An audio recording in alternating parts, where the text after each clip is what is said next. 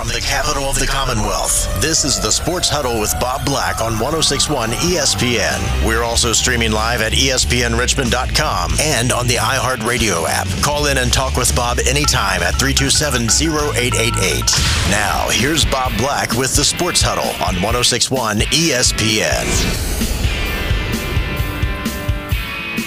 I really do love the style of Kevin Winter, who we've had on this show before, who did the ESPN Sports Center update there. And this Michigan story with more layers than an onion, and each one keeps being peeled layer by layer. And that is what's happening in this Michigan story. And it is, predictably, it's gone the way we were talking about in the 4 o'clock hour. The Big Ten, under a lot of pressure, by the way, to do something, right? All the other schools that weren't implicated in the Big Ten really pressuring Tony Petitti to do something, to hand down some sort of disciplinary action, some kind of suspension as quickly as possible. A little bit of self-servingness there from the other schools in the Big Ten, of course.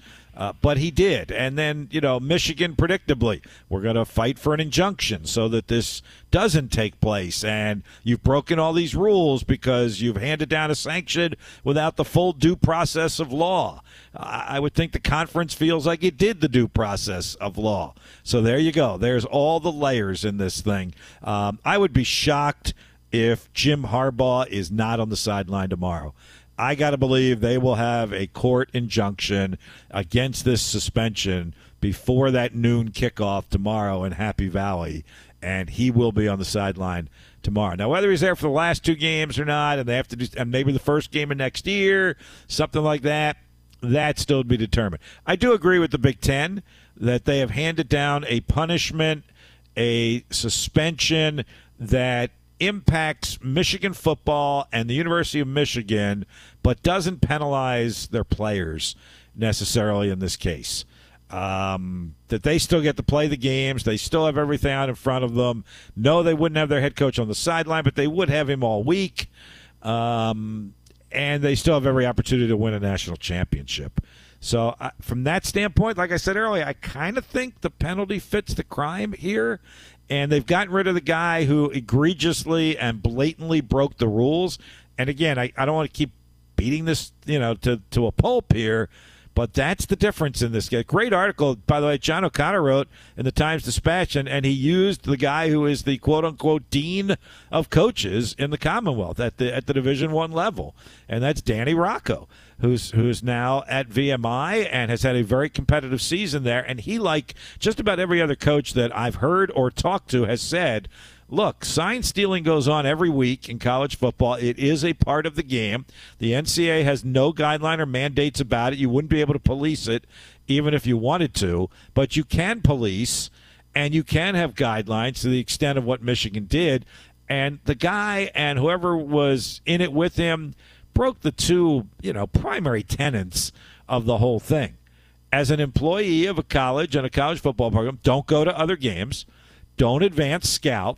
Don't go buy a ticket. Don't ask for a press pass. Don't represent your school at another game. And don't use video surveillance equipment to try and decipher and decode other team signs. Those you can prove pretty easily. And I do think that has been proven in this case. So they've gotten rid of him, so that was step one. And then step two was some sort of sanction against Michigan. And this seems, fair, not to Jim Harbaugh. I'm sure he's spitting bullets about this. But I think it's fairly penalty fits the crime, and it happened quickly. I don't know what will happen. I think there will be a sanction, an injunction. I don't think he's not coaching. There's a double negative for you. He'll be on the sideline tomorrow, in my opinion, when Michigan plays at Penn State. Down the road, who knows? All right, and while Kevin there mentioned, and he's a big NBA guy, and he hosts the NBA on radio for ESPN Radio, I'm not as enamored by the in-season NBA tournament as I am with all the good college basketball that we got tonight for the most part. One game's already underway. Liberty is playing the first of that triple header in that Hall of Fame series down there in Charlotte, where the women put on quite a show yesterday, particularly the Iowa-Virginia Tech game with Caitlin Clark and Georgia Amore.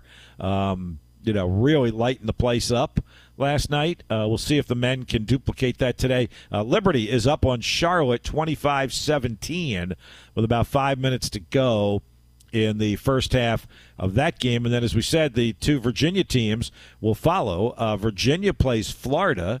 That's the 7 o'clock game down there at the Spectrum Center in Charlotte. And then Virginia Tech plays South Carolina in the wrap-up at 9:30. So that's a great triple header. Richmond was involved in that triple header last year, played down there in the triple header at Charlotte. As great as that was, and Virginia Tech was in that one. In fact, that was the game that they played St. Bonaventure and blew them out in that one. So and then East Carolina was in that one down there last year as well. But as good as that was, and that was really fun to be there for that, they've stepped up their game with kind of the more headliner of teams down here. In fact, Charlotte, being kind of the host school, actually buried in the first game in the 4:30 early game. Not that that's a problem to them by any stretch, or to Liberty, or to our guy Alan York, their play-by-play guy, who is there today, and then he'll be doing Liberty's football game against Old Dominion tomorrow in Lynchburg. Liberty up 25-19 with about 4 minutes to go in the first half. But you got to like Virginia against Florida, and then Virginia Tech against South Carolina. That's some pretty good TV viewing, or even better, if you're in the area, go buy a ticket and go see those games tonight. For second game of the year, that's pretty good. They all had kind of cakewalks, walkovers, lesser opponents in game one, and now they're stepping it up here in game two. Both those games, by the way, on the ACC network tonight. Virginia, Florida at 7, Virginia Tech, South Carolina at 9:30. VCU is in action tonight. We'll see if they can bounce back from the Monday game against McNeese State. They've got Samford. Samford lost its first game of the year. VCU lost its first. Samford, pretty decent team from last year, was a 20-win team last season, but I'm not sure that I would want to be one of these teams coming in to play VCU tonight after what happened to the Rams in the first game. I think the deck is stacked against Samford here, and I'm trying to give them credit. I really am, because you love the mid-majors. VCU is a 4.5-point favorite. I think I got enough confidence in Ryan Odom and those guys. I would give up the points and take VCU tonight. So I'll probably peek in on that game as well. That's 7 o'clock tonight at the Siegel Center on ESPN+. It's also on Masson this evening as well, if you want to check that one out. And then the other really great matchup tonight is Arizona and Duke. And I know it's a home game for Duke. They're not going on the road. I assume in a matchup like this next year, Duke would have to go on the road, but the game is at Cameron tonight. It's at 7. It's on ESPN2, but that's probably on a long list of Friday night games. That probably is the best one. Two teams in just outside the top 10, I guess top 12 in the country. And then if you're looking for some under-the-radar games tonight, I would put Charleston at Duquesne as one of those, matching up Charleston out of the CAA and Duquesne out of the Atlantic 10. That game is being played at Navy at Alumni Hall. Of course, it's Veterans Day weekend, with tomorrow being Veterans Day, and it's the Veterans Classic up there in Annapolis. And that one will be worth tuning into as well. It's on CBS Sports Network right after we get off the air today as well at 6 o'clock. So that's kind of one of the more under the radar games. I'm scrolling really quickly to see if there are a couple others I would throw your way if you're looking for some more college basketball tonight. If you're an Atlantic 10 fan, which we think a lot of you probably are if you listen to this show and Matt's show and Al's show with Richmond and VCU and all the Atlantic 10 action, George Mason is at home tonight against Austin Peay, mid-major matchup there. And then Davidson is playing in Asheville, North Carolina at the Asheville Championship, and they get Maryland tonight. Davidson struggled for a while with a D3 team in its first game, but did win, and will play Maryland tonight, 7 o'clock. That one's on ESPNU. So those are some of them, but again, a long list of college basketball tonight, and I think a lot of the reason for that, schools that have football teams that are playing Saturday, a lot of them are playing Friday night basketball, so they don't have that conflict on Saturday, whether one's home and one's away, or they get both of them at home. And Richmond's playing a doubleheader tomorrow. The Spiders elected to keep their basketball game tomorrow night, pushed it back a little bit to 8 o'clock against Siena. Airtime 7:30 here on 106.1 ESPN. Football at 2 o'clock against Elon in a monumental battle for first place in the CAA. Two of the 5 teams at 5-1. 2 o'clock game, 1:30 airtime here on 106.1 ESPN. And there's plenty going on out there at Robins Stadium. There are still tickets available if you want to get out there and see it. It's senior day for the Spiders. They'll honor their senior class, which is always a little bit of a murky gray area because you'll get those 4th, 5th-year seniors. In this case, some 6th-year guys who you know are done. But the guys in their 4th year and probably in their 5th year, because they still have the COVID year. I think this will be the last round of that. Could walk pregame and, be recognized as a senior and yet still come back next year. There will be several of those, in fact, that will happen. But anyway, pregame ceremony for the senior class for Richmond. The 1998 Atlantic 10 championship team is being honored. That's football. That's back when the Atlantic 10 sponsored football before it moved to the CAA. It's the 25th year anniversary of that crew that's back. Jim Reed, the head coach of that team, is expected back for that ceremony and get together both tonight and tomorrow as well, and a lot of those players will be back. They'll be honored at halftime tomorrow, and then the game itself should attract an audience with 2 5-1 conference opponents going at it. 2 teams that are playing really well right now. Elon coming off victory at Delaware, which was the only remaining unbeaten conference team until last week, and then Richmond has found its way and has won 4 in a row and 6 out of 7 and needs wins tomorrow, and then next week against its arch rival William and Mary, and a probable playoff berth if you win both of those games, and you got a share of the CAA title. And, they would have won 6 in a row at that point, and 8 out of 9, something like that.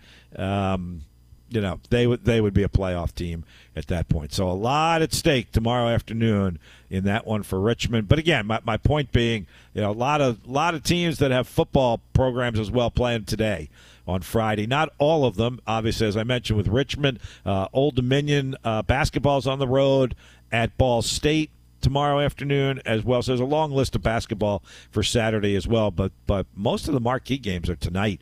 So if you're looking for something to watch, surf around. You'll find some good college hoops this evening. All right, we want you to stay locked in right where you are here at 106.1 ESPN, because we've got this coming up in the remaining 45 minutes of the Feel Good Friday, as Lewis likes to call it, edition of the Sports Huddle.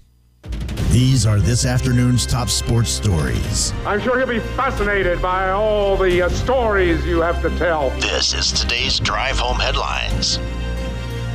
Brought to you by James River Air. If you're not happy with your heating and cooling systems, give James River Air a call for a free in-home consultation, or for more information, check them out online at jamesriverair.com.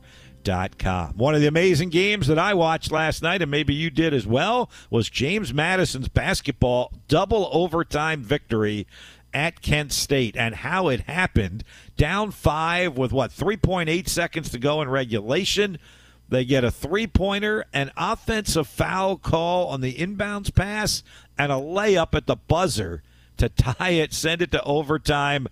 They had it won in overtime, and a costly turnover resulted in a three-point bucket for Kent State to send it to a second overtime, and Madison wound up winning it in the second overtime, despite being depleted with 3 starters having fouled out by the time they got to minutes 46 through 50 of that game. And then all they had to face was a 6-hour bus ride coming back from Kent to Harrisonburg. But what a week for James Madison basketball. And with that in mind, the voice of the Dukes, Dave Riggert, is going to join us at the bottom of the hour. He was on that bus, didn't get home till 6 in the morning or so. And he's back up and at it. Of course, he's got football tomorrow and then basketball again on Sunday. But when you're winning games and playing great games like that, your adrenaline will carry you through. The one thing I didn't ask Dave to do, in this case, little inside radio. I love to open these segments with a play-by-play call or two, and I'm sure he had another fabulous call last night. We ran his call at the end of the Michigan State game from Monday on Tuesday afternoon, but I wasn't about to ask him to start clipping it, cutting it up, getting it together. I don't know, maybe he already had it, but I felt like I was pushing the envelope enough to bring him on the air today when he's probably trying to catch his breath. So I didn't ask him for the play-by-play call, but I'm sure he can recount it for us when he joins us at 5:30 this afternoon. You heard the news about Michigan and the suspension, 3-game suspension of Jim Harbaugh. We'll see if that actually comes to fruition or not. And then all the college basketball we got coming up tonight. UVA football, heartbreaking loss to Louisville last night. Paris Jones appears to be doing better. Movement of all his extremities after taking off on a stretcher after absorbing, that tumultuous hit in the second half of that game against Louisville last night. So that's good news there for sure. All right, break time at 5:15, 5:16 or so, 804-327-0888 if you want to interact with the show. That's also our text line, 327-0888. Back after the timeout, 106.1 ESPN.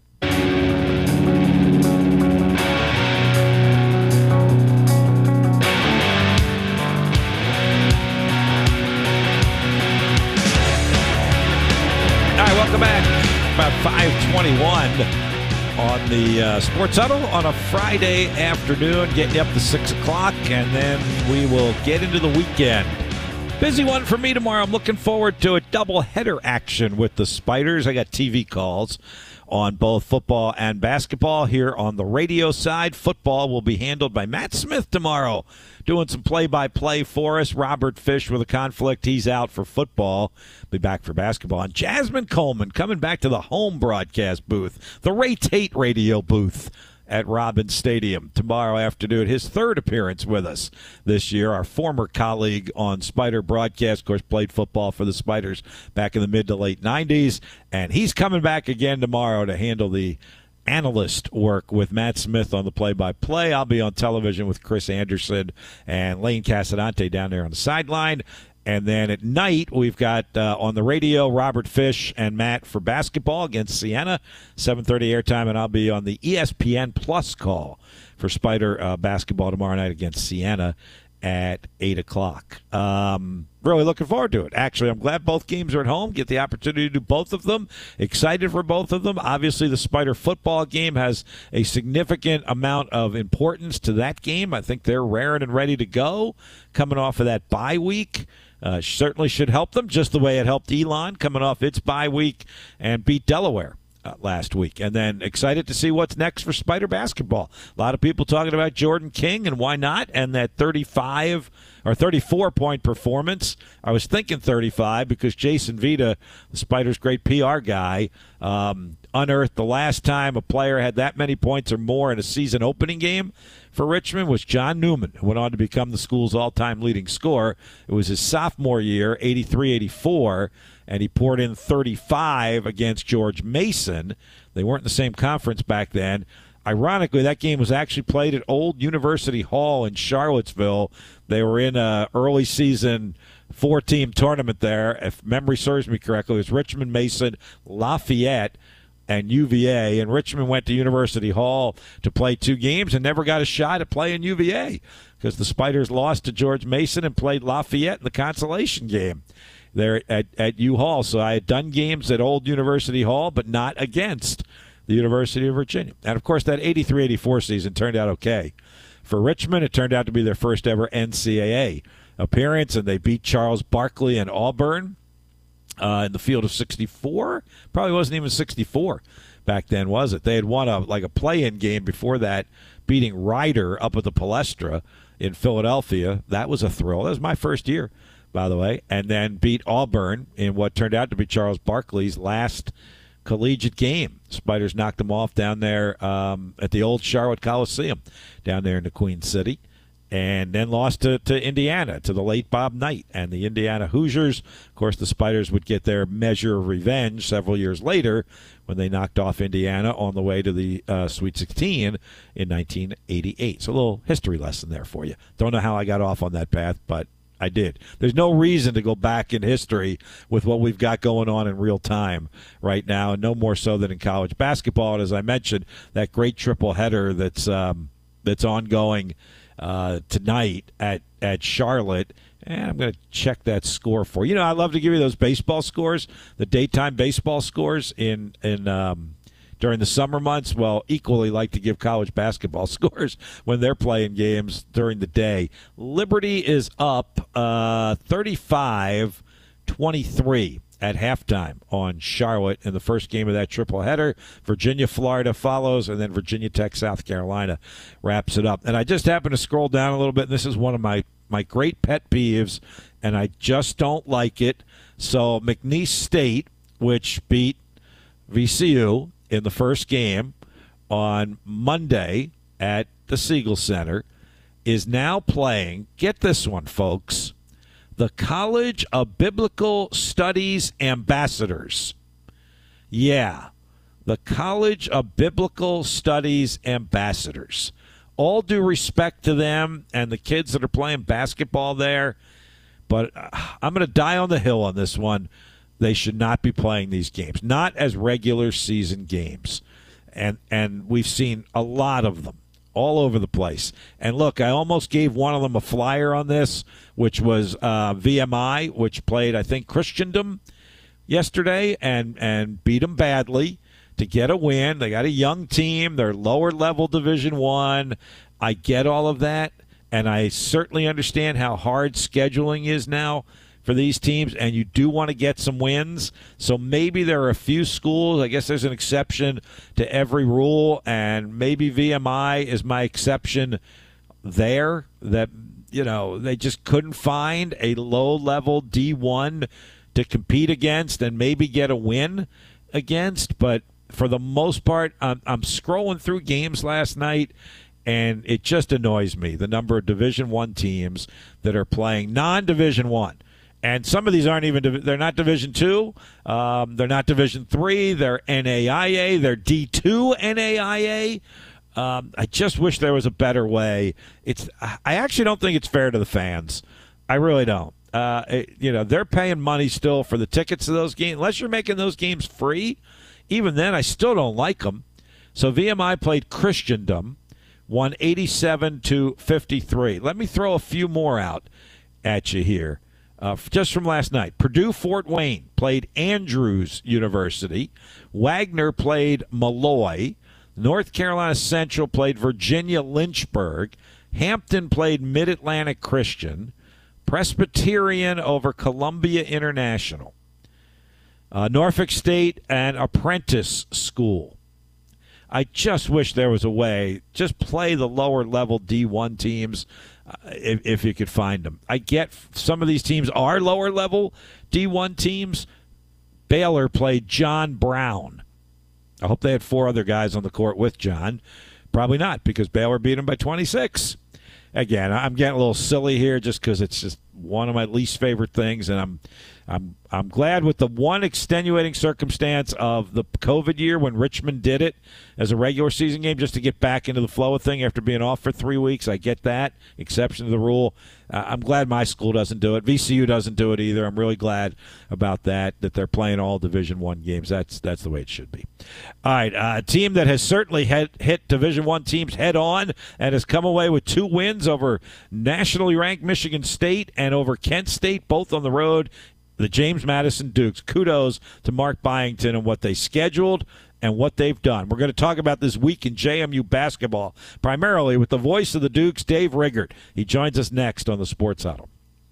Of the Sports Huddle. Welcome back. Bob Black with you on a Friday afternoon just past 5:30. We welcome Dave Riggert, the play-by-play voice of the JMU Dukes. And Dave, I did a little inside radio with my audience earlier and mentioned that you were coming on. And normally when we have play-by-play guys on, or even anybody from the team, love to come up with a play-by-play clip to play to lead into the segment. I felt bad enough about asking you to be on at all after what you've been through and the bus ride you just got off of that I wasn't about to ask you for a play-by-play clip of last night's game. I'm sure you'll do a good enough job recounting what happened this time around without it. So thanks for being on, and have you caught up on any of your rest yet? I have not, no. We're trying to get ready now for a football game tomorrow, but you know how that goes. It's a crossover season now for us in this industry, so it is a challenge at times, but we signed up for it. We knew what we were getting into, and hey, you can ask me for a clip at any time. I'd be happy to get you whatever you need, but I'm excited to get on and talk with you, Bob. All right, well, let's get to it then. Describe the last just 3.8 seconds, Dave, of regulation. This looks like a Kent State win, and they extend their home court winning streak. And, hey, valiant effort by those Dukes who got their win on Monday, and they'll go back 1-1 and feeling good about themselves. And this JMU team wasn't about to let that happen, was it? Nah, it was unbelievable. I'm not sure I've seen anything like it. Obviously, you see some wild games, but yeah, the last 3.8, JMU had a chance to tie. They missed the airball shot. They were down 3, and then with 3.8, they had to foul, and then Kent State made 2 free throws. So with 3.8, neither team had timeouts left. You're thinking, and I even put out my call on social media earlier, and in the call, I'm just like, well, looks like the Dukes are going to come up short, need a miracle right now. And then all of a sudden, there's a baseball pass down the floor. Noah Friedel, who's a very good three-point shooter, makes a good catch. And they defended it, but not real tightly. Again, they're up 5 with 3.8. And he buries the 3. The clock rolls and goes down to 0. But immediately, again, you can see the clock on top of the scoreboard, or on top of the basket. And you could tell that there was quite a bit of time left. And I thought there was probably at least a second left. Noah was yelling, hey, there's time left, there's time left. And they put 1.2 on the clock. So, again, still, you need a miracle. You have no timeouts, 1.2 left. You're down 2. They've got the basketball. Even if they can inbound it and make some free throws, even if they don't, you have to heave it the length of the floor because you can't advance the basketball. But they brought in a seldom-used guard that had played probably 5 minutes the entire game. And there was some contact trying to get open. And Xavier Brown from Williamsburg, he sold it pretty well, but there was also contact, and they called an offensive foul. Now, when you sell that, you normally don't get the call, but he got the call with 1.2. So, again, they don't have a timeout left. They get the break. They get the call, so they inbound underneath their own basket, and you run a pick-the-picker play that everybody runs in college, in any type of basketball, on an underneath out of bounds. And it worked to perfection. Noah Friedel, who made the 3, was wide open for a layup, and he ties the game. The buzzer sounds, and we're going to overtime. And the crazy thing with this game is JMU made a 3-point shot. Raekwon Horton did. The transfer from Charleston made a 3-point shot to make it a 6-point lead for JMU with 53 seconds left in the second overtime. They're up 5 with 12 seconds left, and then they blow the 5-point lead with 12.7 seconds left to send it to double overtime, doing this without 3 of their starters because they're fouled out of the game. And once that happened, you're thinking you're going to double overtime, and there's no way they can survive this. And then they had a true freshman in Jalen Carey step up and play well. Xavier Brown, who I talked about, he was one off a career high. So it was just an unforgettable 45 minutes of real time probably to close out that basketball game. And, Dave, it's had been an unforgettable 4 days of college basketball for the Dukes, right? I mean, to go from what you did Monday and be right back on the road and do what you did on Thursday, I mean, that's a high that maybe these guys aren't going to come down from for a while, and they deserve an opportunity to kind of understand and embrace what they did in the first 2 games of the season. I know you got a third one coming on Sunday, but I hope they do get the opportunity to embrace it a little bit. Yeah, I think they will. I think they understand. And I'm not sure people understand how good Kent State is. They were 28-7 a year ago. They won the MAC, and they got beat by Indiana by 11 in the NCAA tournament. So this was a tournament team that had the second longest home court winning streak in the nation next to UCLA. They had won 23 consecutive games inside that building that JMU just won in. So, again, as hard as Monday was to play the fourth-ranked team in the country and get that win, I think last night might have been even harder just because of that win. The target was on their back. They were again, now Kent State wanted to knock off the team that beat Michigan State. And, again, they had won 23 consecutive games in that building. So it's a really good basketball team. It's a smaller venue, so it gets really loud, as you well know, seeing some of those buildings. And I think that was a really impressive win. When you look at both those wins down the stretch, those will be teams that will be competing for conference championships that probably have pretty high RPIs. So those are going to be huge wins, especially on the road. They're the first team in 30 years to win back-to-back season-opening games in overtime on the road. So it's been a long time since that's been done. It was great. I mean, I told my audience earlier, I was watching the Virginia-Louisville football game, and that was a really good game, but I'm looking at my phone, right? I'm looking at my phone, I'm seeing your score, and I'm like, you know what? That sounds kind of intriguing. Let me flip to that, and saw the end of regulation and the 2 overtimes, and it was amazing. Look, all due credit and props to the players. They had to get it done. And you mentioned this, the plays that they ran at the end, the baseball pass for the three-pointer, the pick for the screener, for the they had to execute it. But what does this say about what Mark Byington is doing from terms of not only recruiting these players, but the X's and O's and the strategy of putting his guys in those positions to be successful? I've got a good friend that is an assistant coach on the K-State women's basketball team in Manhattan, Kansas, and he was texting me after the game after he saw some of what happened, and he goes, "Yeah, I didn't see everything, but did they have timeouts left to get the 5 points in 3.8 seconds?" And I said no, and he's just like, "That is amazing. That's great coaching, great X's and O's to be able to have your guys execute what you want to do without drawing it up in the moment." So, and again, at the shoot-around earlier that day, they worked on some situational type stuff, and they worked on the baseball pass to try and get a late shot. Again, it was to try and win a game, not to get it to 2 points. And then they worked on that out of bounds all the time. They thought it would work against Kent State, and again, it works to perfection. But Coach Byington has done an incredible job. Again, last year they won 22 games. That's the most that they've won since the 81-82 season when Lefty Driesell was the head coach of the Dukes, and they went to the NCAA tournament.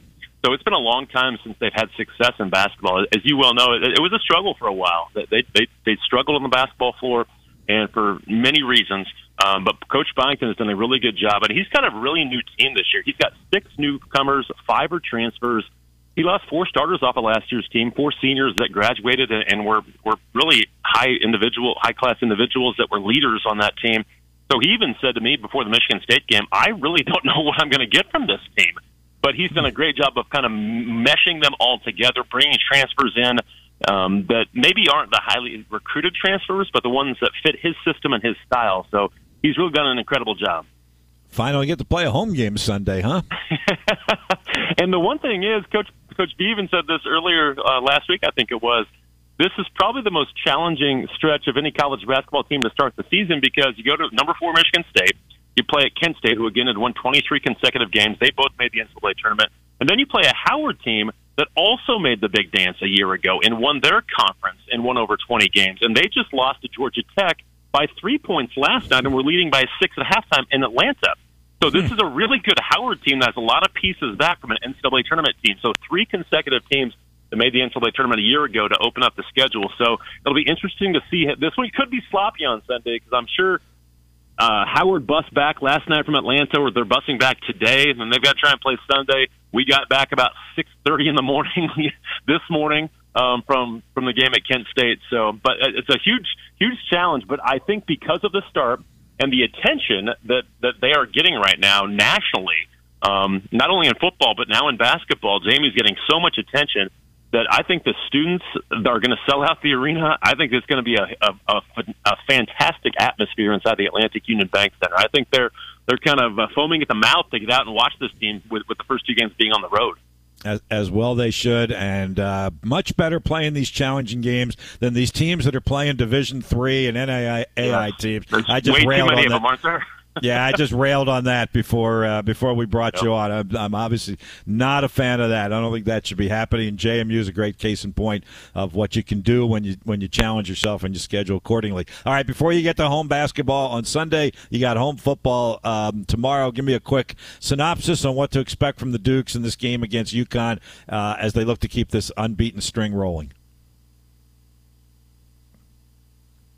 And I do think I heard a click in there, and I'm not sure if maybe we lost Dave, or maybe he just fell asleep. I mean, he definitely needs to catch up on sleep. I'm there back. He is. There you are. Quick cat nap there before you answer that question. Yeah, just had to get one in real quick. We're going to let you go anyway but just a quick synopsis on what you're expecting tomorrow from Dukes on the football field against UConn and keeping the unblemished record going.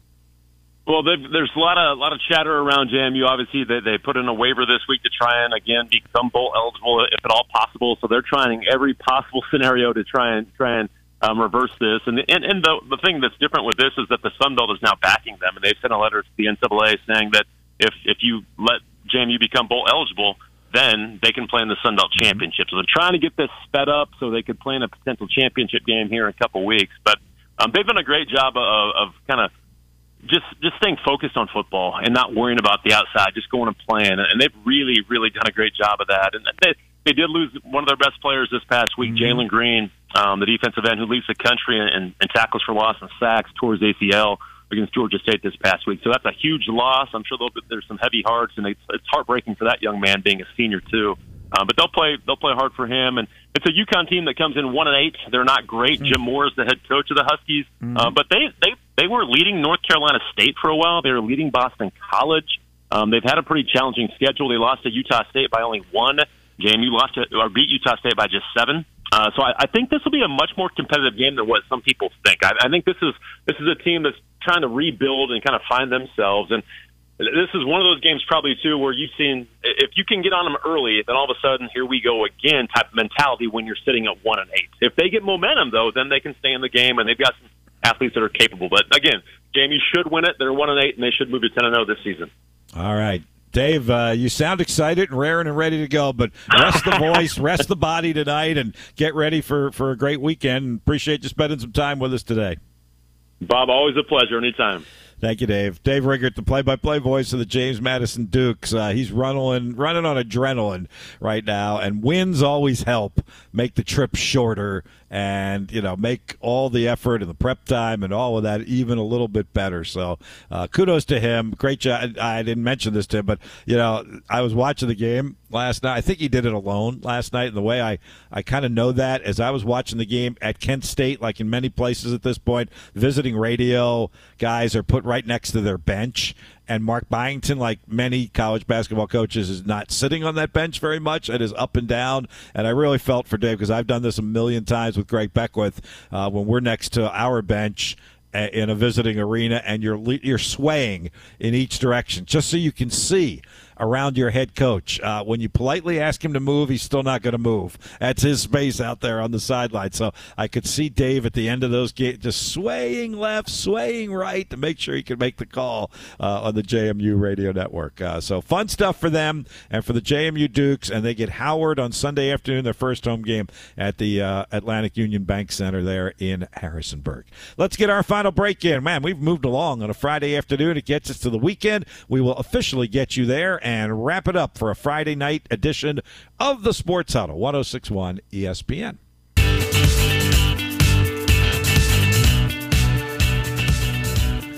All right, finishing it up on a Friday afternoon. Bob Black with you here, hosting Sports Huddle remotely. Lewis been getting the job done in our ESPN Richmond studios. What you watching this weekend, Lois? You're a sports guy. What we got? We got college football. We got college basketball. Week 10 of the NFL. We got Hampden, Sydney, Randolph-Macon. We previewed that yesterday. Got that CIAA championship game with Virginia Union involved this weekend. So a lot of good stuff, Lewis. Bob, I'm going to be checking out the Richmond University football game against Elon for sure. And then, I'm going to try and check out the basketball game later on that night. I do want to say that I'm very shocked and also very proud of how JMU's been holding it down so far. They have been doing that, no doubt, in every sport, right? Right. Stunning a lot of people. Yeah, absolutely. But you're buying all in here. You're a station guy, man. I'm in on the Spiders, you're saying, right? Man. You're going to try and make the doubleheader on Saturday, huh? Most definitely. Most definitely.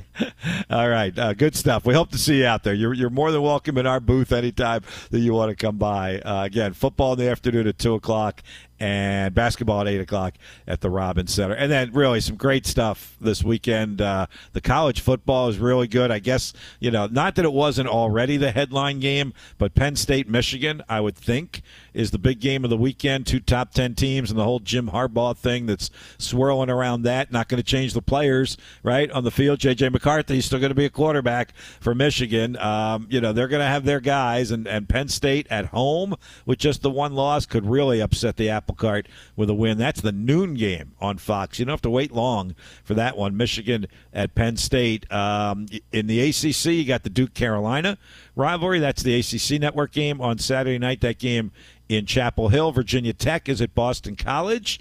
Good opportunity there for the Hokies to get a win. We've talked about the Richmond-Elon game. We mentioned the Virginia Union in the CIAA championship game. The game, Hampden-Sydney, last game from Marty Favrette, the longtime head coach, retiring at Hampden-Sydney. Randolph-Macon already knows it's in the playoffs as a number 1 regional seed. but they want to win that rivalry game. They've won 9 in a row. They don't want to be the team that has that streak snapped. So that's a good one up in Ashland tomorrow afternoon as well. We mentioned the Richmond-Elon game. A couple other top 25 games. You got Utah and Washington. That game is on Fox at 3:30. The SEC game on CBS is Tennessee and Missouri. So that's a good one, too, in the SEC at 3:30. So, man, there are good games all over the place. And then, as we said, the college basketball tonight, VCU at home against Samford. They'll tip it off a little bit more than an hour at the Siegel Center. And then you got both Virginia and Virginia Tech in that triple header down there in Charlotte, with Virginia playing the 7 o'clock game against Florida and the Hokies the 9:30 game against South Carolina. Liberty is up 16 on Charlotte. That's the first game of that, I guess they call it the Hall of Fame series. Liberty up 56-40, about halfway through the second half. So pick your pleasure this weekend. Pick your sporting pleasure, and you got an opportunity to enjoy it, whether it's college basketball, college football, the D2, the D3 game, high school football playoffs in our area this weekend as well, and then NFL Week 10 with the Commanders, one of the late games on Sunday, the 4 o'clock game at Seattle, looking to get a win there and potentially get their record back to the 500 mark if they can go on the road again after winning at New England last week and winning at Seattle on Sunday. I don't think it's going to happen, but it'll be entertaining to watch a little after 4 o'clock Sunday afternoon nonetheless. All right, we'll wrap all of that up when we get back on Monday. Should have our Mashup Monday when Matt and I are together in the 4 o'clock hour. He'll have 3 to 4 with Border to Border, and then the Sports Huddle at 4 o'clock. Lewis, great job all week long, keeping me straight and on the straight and narrow and on path throughout the Sports Huddles all week long. Thanks to Cindy Boren from the Washington Post. Joined us in the 4 o'clock hour. We had some fun NFL conversation with Cindy, and then Dave Riggert just wrapped things up with us, talking some JMU, primarily basketball, and a little bit